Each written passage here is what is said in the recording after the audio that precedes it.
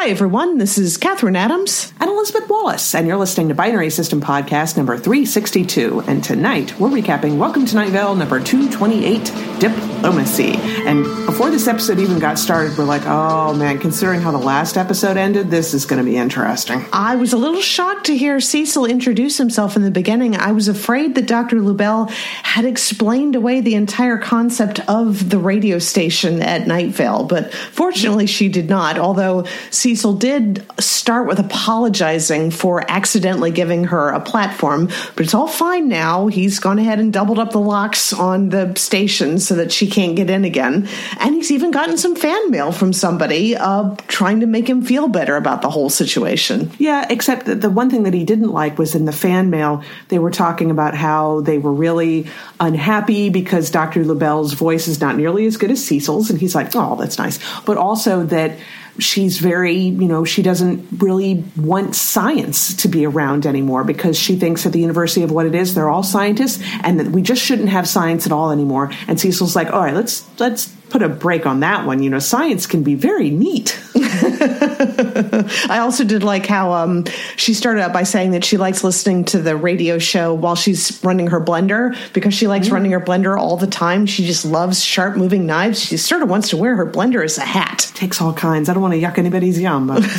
So after Cecil cautions us all to chill out a little bit on the whole anti-science thing, we go straight to the news, and that is that officials believe that the remains they found of Dana's doubles were not actually human remains, according to the coroner. Yeah. So the coroner provided a printed out report, which Cecil read. And then I thought that Cecil was eating something and talking about how good it was. I went ahead and looked at the transcript. No, he's reading what the coroner was saying as he was writing it. And the coroner was digging through a bag of trash that he got from the sheriff's secret police and found a sandwich and was really, really happy with it. But he apologized for not getting to things very quickly because he's got a new dog that tends to feed his wings in his face while he's trying to sleep, but it eats all the mosquitoes. I'm like, it's a bat, isn't it? It's a bat. Yeah. Yes, it is a bat. Yeah, I was confused too. I was like, oh, Cecil got another pet. That's interesting. No, Cecil did not get another pet. That was the coroner. Yeah, but what the coroner reveals is that what they found in the sand waste was not a body. It was a collection of Atari cassettes from the much maligned E.T. video game tie-in, which is an actual story. That is an actual thing that did happen at one point. Yeah, they dug up the game did so badly. At one point, they were digging in some desert and they found like a huge load of these video games. Like they literally buried it out in the desert. That's a true thing. So Dr. Lubell demands a second opinion, and she insists that the coroner wasn't even possibly looking at a body. He was just looking through something that he found in the sheriff's secret police trash, and the coroner issued a response, which was just basically, la, la, la, la, I can't hear you. Yep.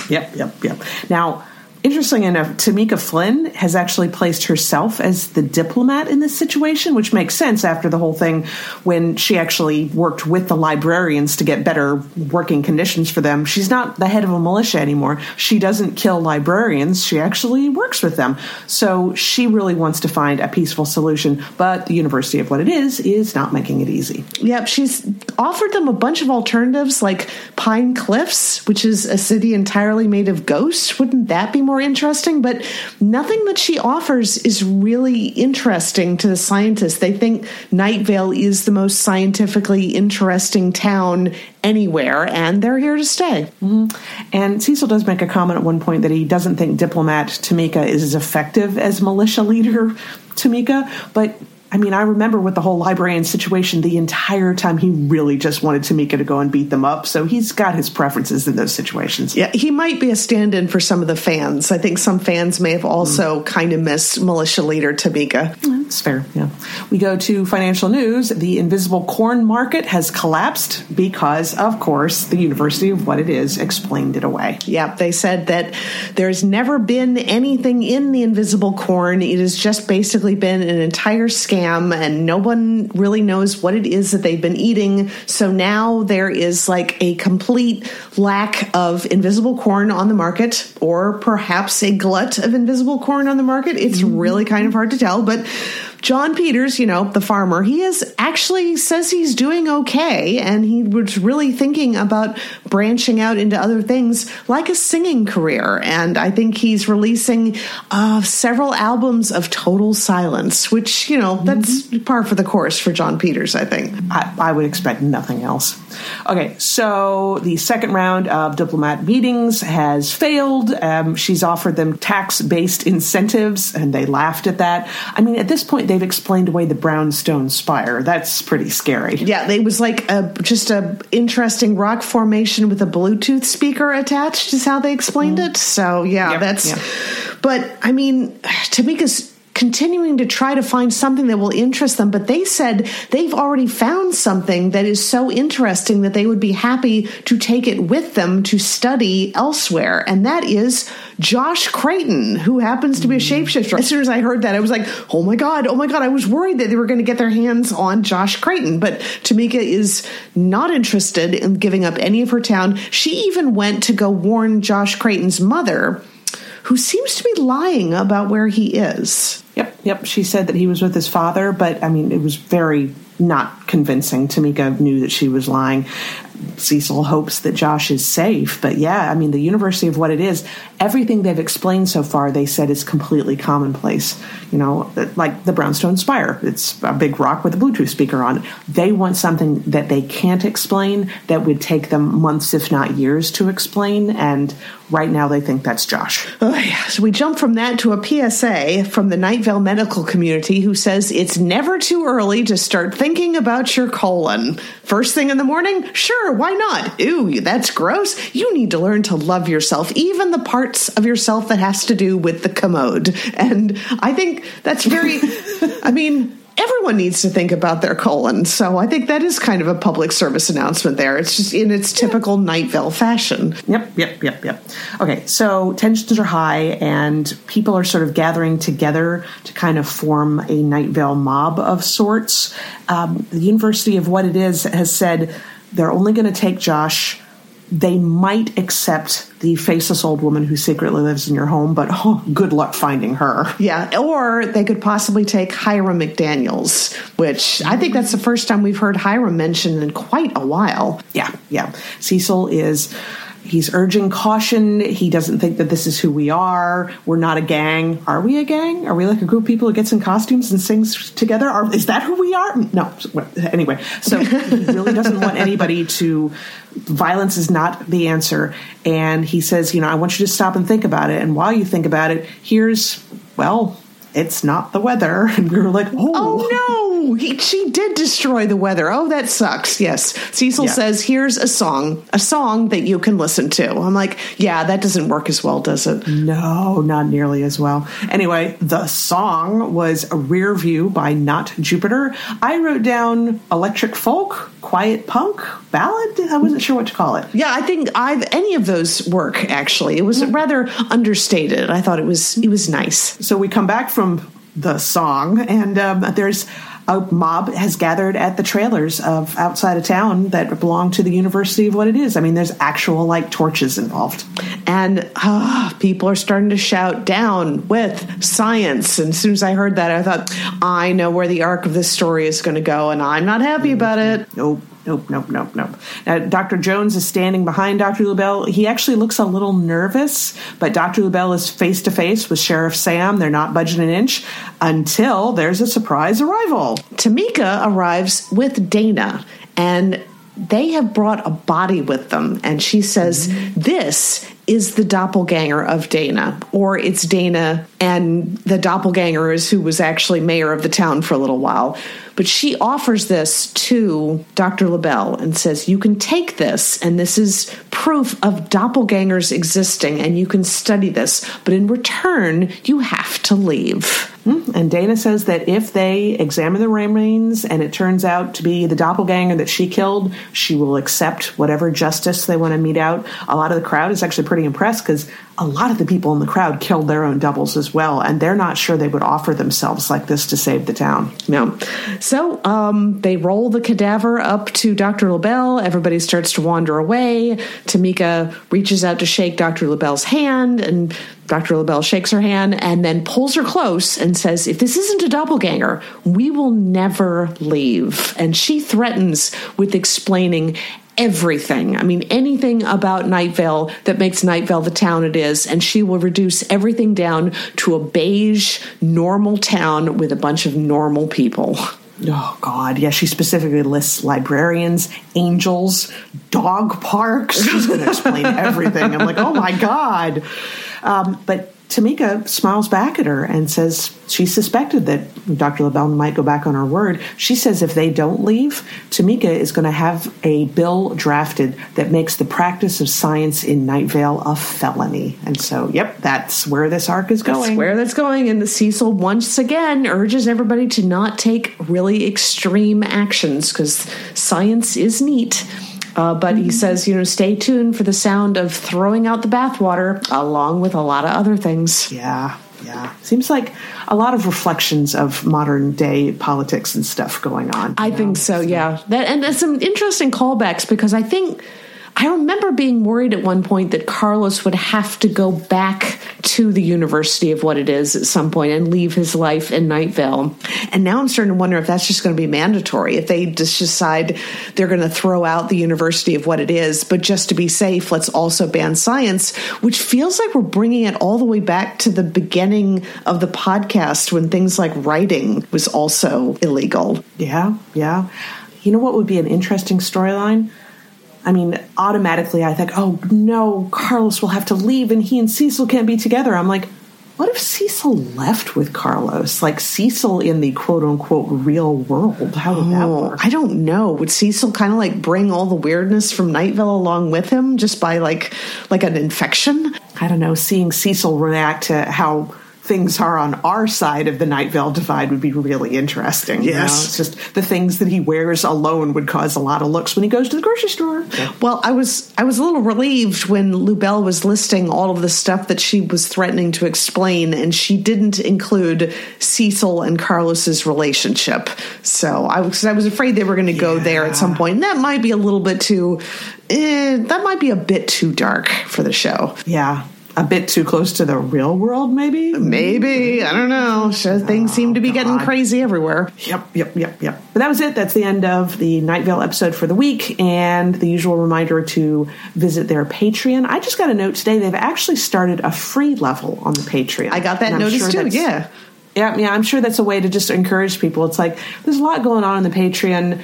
Join it for free. Maybe you'll want to pay a couple extra bucks to join one of the other tiers. You never know. But it's also to make sure the community stays really strong. Yeah, and to make sure that everybody's caught up on announcements about upcoming episodes or upcoming shows and things like that. So, yeah, that sounds like a good idea.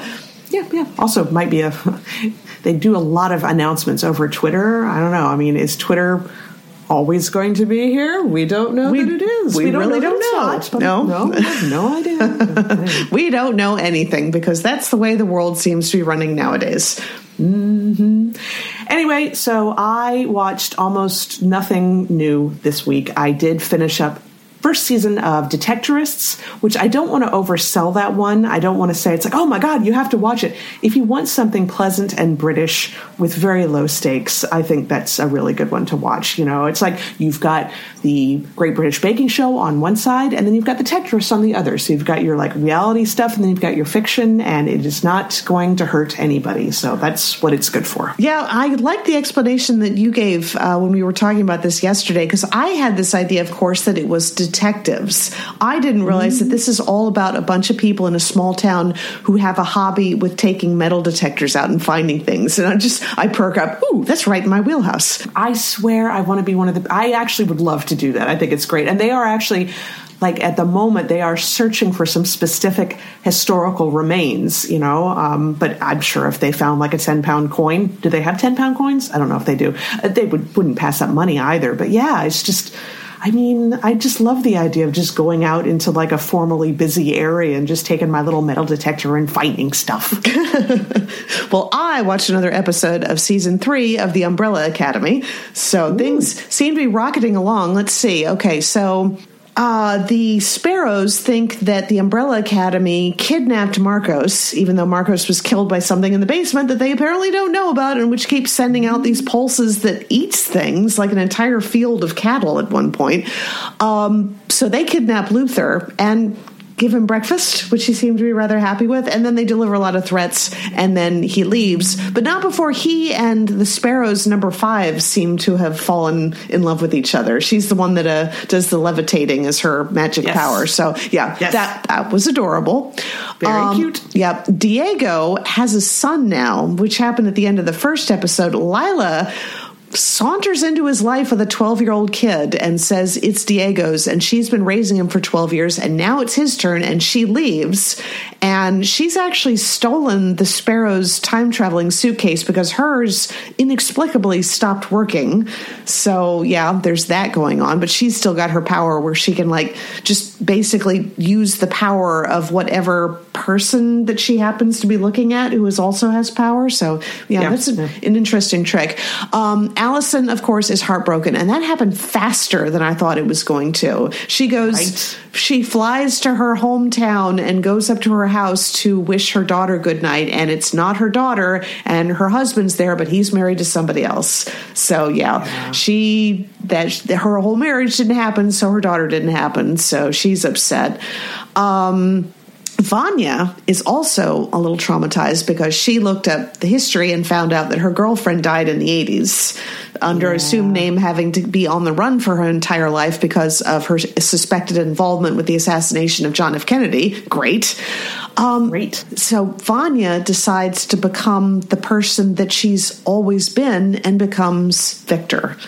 And I love how her siblings are also accepting about it. I mean, it's great. Allison tells her at one point, "Thank you for trusting me with this."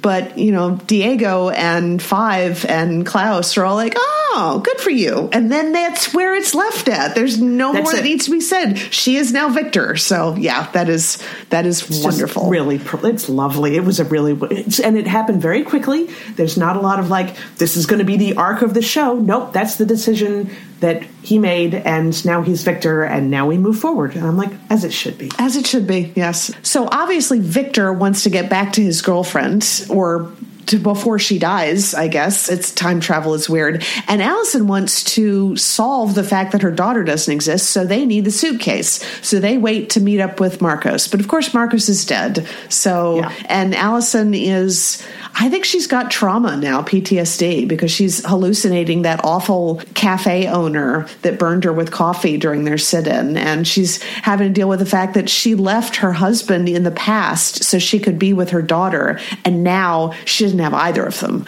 So that's kind of traumatizing.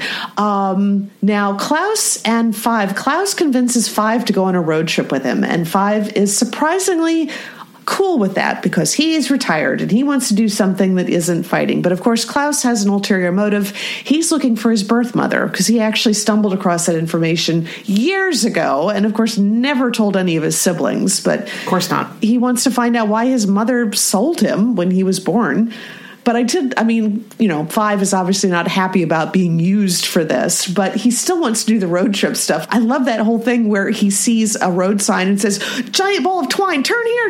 And there's this panic thing where Klaus is like, "What are you doing? We're going to die." So but for no reason, Five just wanted to see the giant ball of twine. Yeah. That makes sense. His whole entire life. He's just a kid and he gets sucked into a post-apocalyptic world. He's there all by himself with Dolores the mannequin for a while. And then he's working for the agency for a while. And then he's back trying to solve 2 different apocalypses. And I would retire as well and want to go see a giant ball of twine. Yep.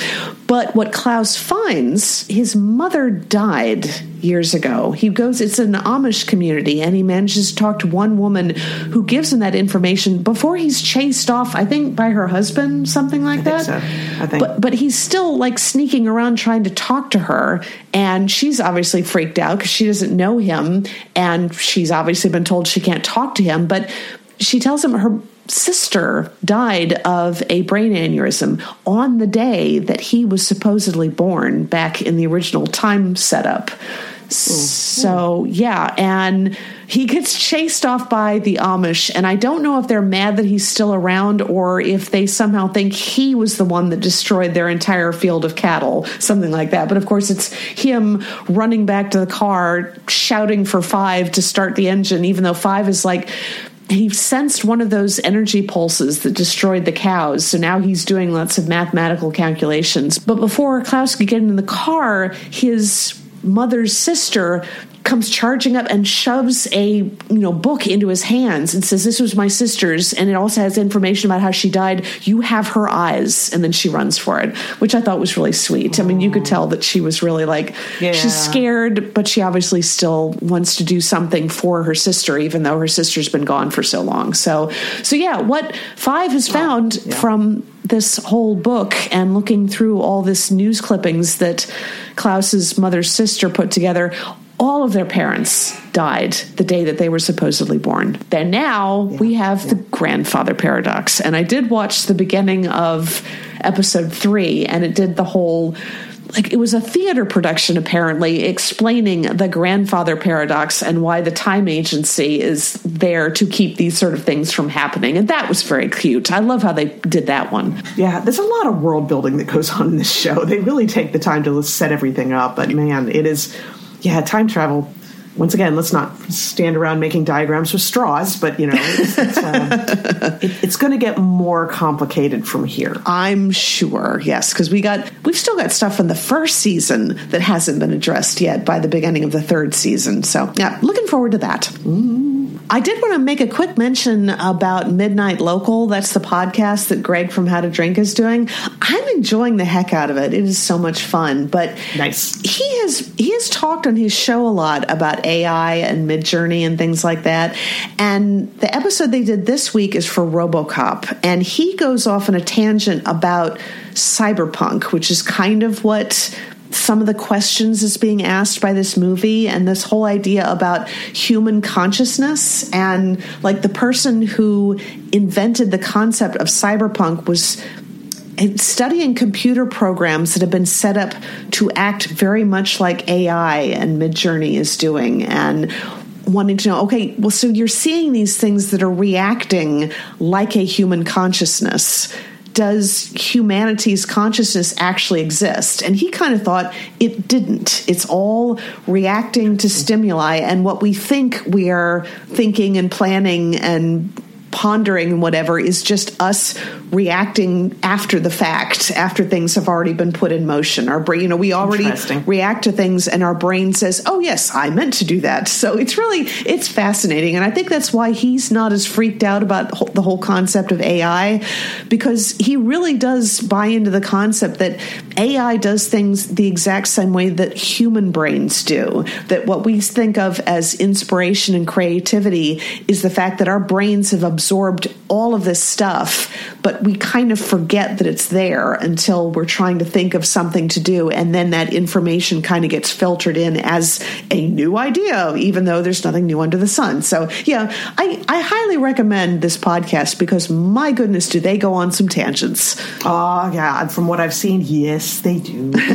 Somebody else was talking about it, and they had two things that they had to say about that when it comes to, AI and writing things. And they're like, look, it is never, and as far as they're concerned, it will never happen that an AI will be able to write an entire movie or an entire TV show. It doesn't work that way. And they said that what people need to remember is a lot of people have been floating around this thing where it's like, oh, AI is 95% of the way there towards being able to write an entire show. Just because something is 95% of the way, that doesn't mean that last 5% is ever going to happen. It's not like they're so close. I mean, that's probably as close as they're going to get. You're always going to have human involvement. The thing we have to watch out for is directors buying into this idea that AI can write everything and them getting a bunch of AI-generated crap and giving it to a writer and then telling the writer they're going to pay him less because they're just quote-unquote editing. And that's what we need to watch out for. Is right. That while AI can't replace a person, there are going to be people who think that it can, and they're going to try and pay real people accordingly. It's like, oh, well, this already did all the work. You're just going to have to tweak it a little bit. It's like, no. No. That's not it. But. Well, I'm seeing a post from teachers who are sharing screen caps of papers that were, quote, written by a student, except somewhere in the whole essay that's been written, there will be a statement as an AI program. And it's like, yes. So people are asking AI to write something, but they're not even reading what the AI wrote before they hand it in. And that is a level of stupidity. I'm like, how can we weed these folks out of the job market? Because that's terrifying. Yeah, that's pretty dumb. But, there are tools to check for plagiarism nowadays, and they work pretty well. And they're already coming up with ways to check and see if something's been written by an AI. There's stuff embedded in images to say the image was generated by an AI. I just got access to Adobe Firefly the other day. Oh, no kidding. Trying that out. Yeah. I think Midjourney seems to be a little bit further along, because I was trying to see if I could let's see what kind of thumbnails it could design for a graphic design project. Not anywhere near what Midjourney could do. Though if you were just asking it to make images, it did a pretty good job. However, from what I hear, all of Adobe Firefly's stuff is ethically sourced, I guess. It's all from images that they have the license to, I suppose. So, it remains to be seen. But just the whole idea of for everything. I hope that for everything that could possibly have people try and sneak around and do something stupid, there are going to be tools to make sure we find out that people are doing something stupid. I don't know. I just remember right before we went to college, I think we were touring our college before orientation, and there was somebody who gave a demo with a synthesizer, with a keyboard, and showing all the things it could do and how it could, synthesize human voices singing in a choir or a whole violin orchestra or things like that, and the idea that this could possibly replace musical instruments in singing. Well, it hasn't, because I don't think you're right about that 95% of the way there. There's still the uncanny valley that people can sense when something has been synthesized as opposed to something that's actually been created by a real physical instrument or a real human voice. So, I think people have been ringing the death knell of creativity for a long time, and I don't think we're there. No, I think we need to be careful. I've been hearing about some random, PR company sent us an email to try and get onto the Pixelated Geek site, and it was all about warning senior citizens about someone calling them and a voice thing, duplicating the sound of their children needing help and everything. I'm like, oh my God, let's just not go too crazy with this stuff, okay? Let's not panic before we need to panic. Yeah, there is some interesting things that AI can do that isn't necessarily about creativity. It's about what I feel like AI should be used for is making people's lives easier. And my company has actually signed up to have a version of ChatGPT because, of course, you couldn't actually put stuff from our emails or things like that or documents or whatever into ChatGPT, because then it becomes available to everybody. And I work in clinical trials, and you don't want to do that. But if they can have their own type of ChatGPT that's just for the company, one of the things they've suggested it can do is you can take an entire string of emails and load that into the program, and it will summarize it for you. And I think that would be interesting, rather than having to page, trying to find all of the highlights of this discussion. You can have something summarize it for you. I think that would be kind of cool. I mean, that's the whole thing. I mean, everybody's been talking about the fact that in a perfect world, we would use AI to do kind of the tedious stuff that nobody wants to do, so it will free us up so that we can do the stuff that we want to do. But instead, it's being used to do art. It's we'll make art fast and easy, and then we'll just have to do all the grunt work on our own. And oh my God, we've gotten it backwards. Totally. But, hey, as long as we're trying it out, I made another Midjourney attempt with some fan art, and this time I went straight for some Lore Olympus fan art. Oh, no kidding. I was specific. I wanted to just have a picture of Artemis and Hermes. I didn't want a romantic thing. I just wanted to see what it would do if I had just had the two of them together. And so I was saying, I want Lore Olympus fan art. I want it to be colorful. I want it to be dreamlike. It needs to be Artemis and Hermes. And it spat out a very beautiful few pictures that had nothing to do with Lore Olympus whatsoever. It was really? Just two characters, yeah. And I suspect I know what it is. I tried again, and this time I actually did put I would art that is based on Rachel Smythe's Lore Olympus webcomic. It needs to have Artemis, who has purple skin, and Hermes, who has red skin. Colorful, dreamlike. Once again, spat out nothing that has anything to do with Lore Olympus. I think what it's going for is Percy Jackson and the Olympians. I would bet good money on that. Yeah, so I need to find... I kind of think Leland read that series. I only read the first book, so I'll run it past him and see if that looks kind of like what he thinks they're supposed to look like. So it was not... the images are very pretty, but unmistakably not what I was asking for, so it ain't perfect. No, well, I guess maybe that's a little bit reassuring, how hard it is for Midjourney to do something specific to another pre-existing character, I guess. So it's maybe it had an easier time with the Umbrella Academy because those are humans, actual filmed humans, whereas Lore Olympus only exists as drawings. Could be. Oddly enough, I had this idea because I hesitated to put Rachel Smythe's name in there because that's kind of what I don't want to do. I don't want to lift somebody's art style. That's kind of the problem. But it was really puzzling how it did not give me anything like what I asked for. So that's why I tried it. And it made me wonder, I'm like, wouldn't it be cool if there was something that she had already signed up for that prevents people from doing something like that? I'd have had a better luck if I said, I need to have a purple-skinned woman and a red-skinned man, and they're both wearing Greek mythology-type clothes. I probably would have gotten closer if I had put that in there, rather than saying Lore Olympus. Well, I just remember, the fanfiction.net, they have a specific agreement with Anne McCaffrey's estate and with George R.R. Martin. They will not have any fan art posted on that website from those properties because the authors asked them not to. And it's always possible. You don't want to go after the individual creators. You want to go to the companies that are responsible for hosting the stuff. Yeah. And it's irritating, but at the same time, I don't know why Anne McCaffrey said she didn't want it. Who cares?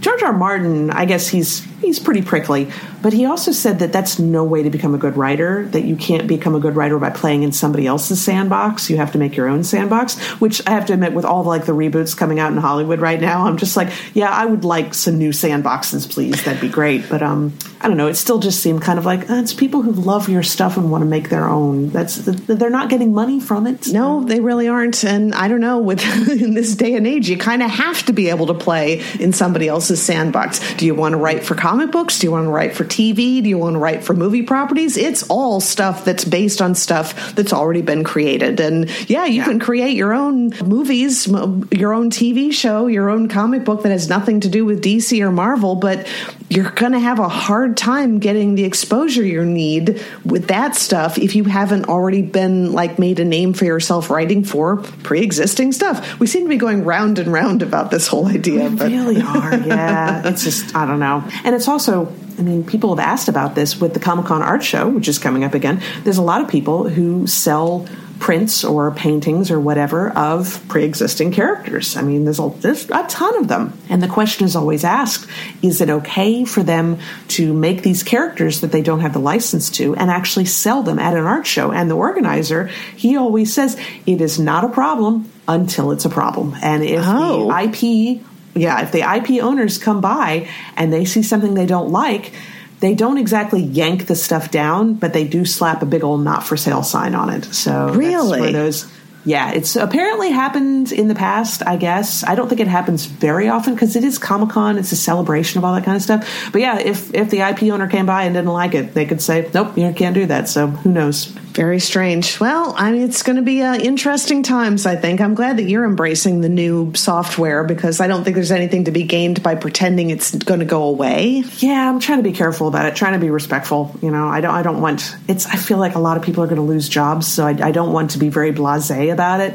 But, I could be one of those people who could lose my job. So I've got quite a few years before I can retire. I better figure out how to use this stuff. Yes. But I guess that will wrap us up for the week. So make sure to check out PixelatedGeek.com for all the book reviews, the movie reviews, the comic book reviews, the photo galleries or fan art galleries. I don't know. I thought about doing a Midjourney fan art thing, but after the conversation we just had, that's probably not a good idea. As for photo galleries, we're getting closer to San Diego Comic-Con. It's looking like this year at Comic-Con, it will be me and Alex Stehekashan and Lauren Wilson and Ariana Hester will all be taking photos at this year's that Comic-Con. is going to be so cool. Yeah, so always happy to get another 4 passes. Woo. But all that and more, pixelatedgeek.com. So next week, Laura Lippis. Oh my goodness, I've been looking at some of the preview images and I think it's going to be like 3 episodes from now that we're going to get something, not one of the big things we've been waiting for, but something that I'm looking forward to. I'm like, oh my God, that's going to be weeks away. Oh God. Eventually, but anyway, at least we're going to need to figure out the whole Dionysus thing. I'm like, are they really going to be babysitting through their honeymoon? Really? Yeah, well, I don't know. Maybe. But one way or the other, we will talk to everybody in 1 week. Talk to y'all later.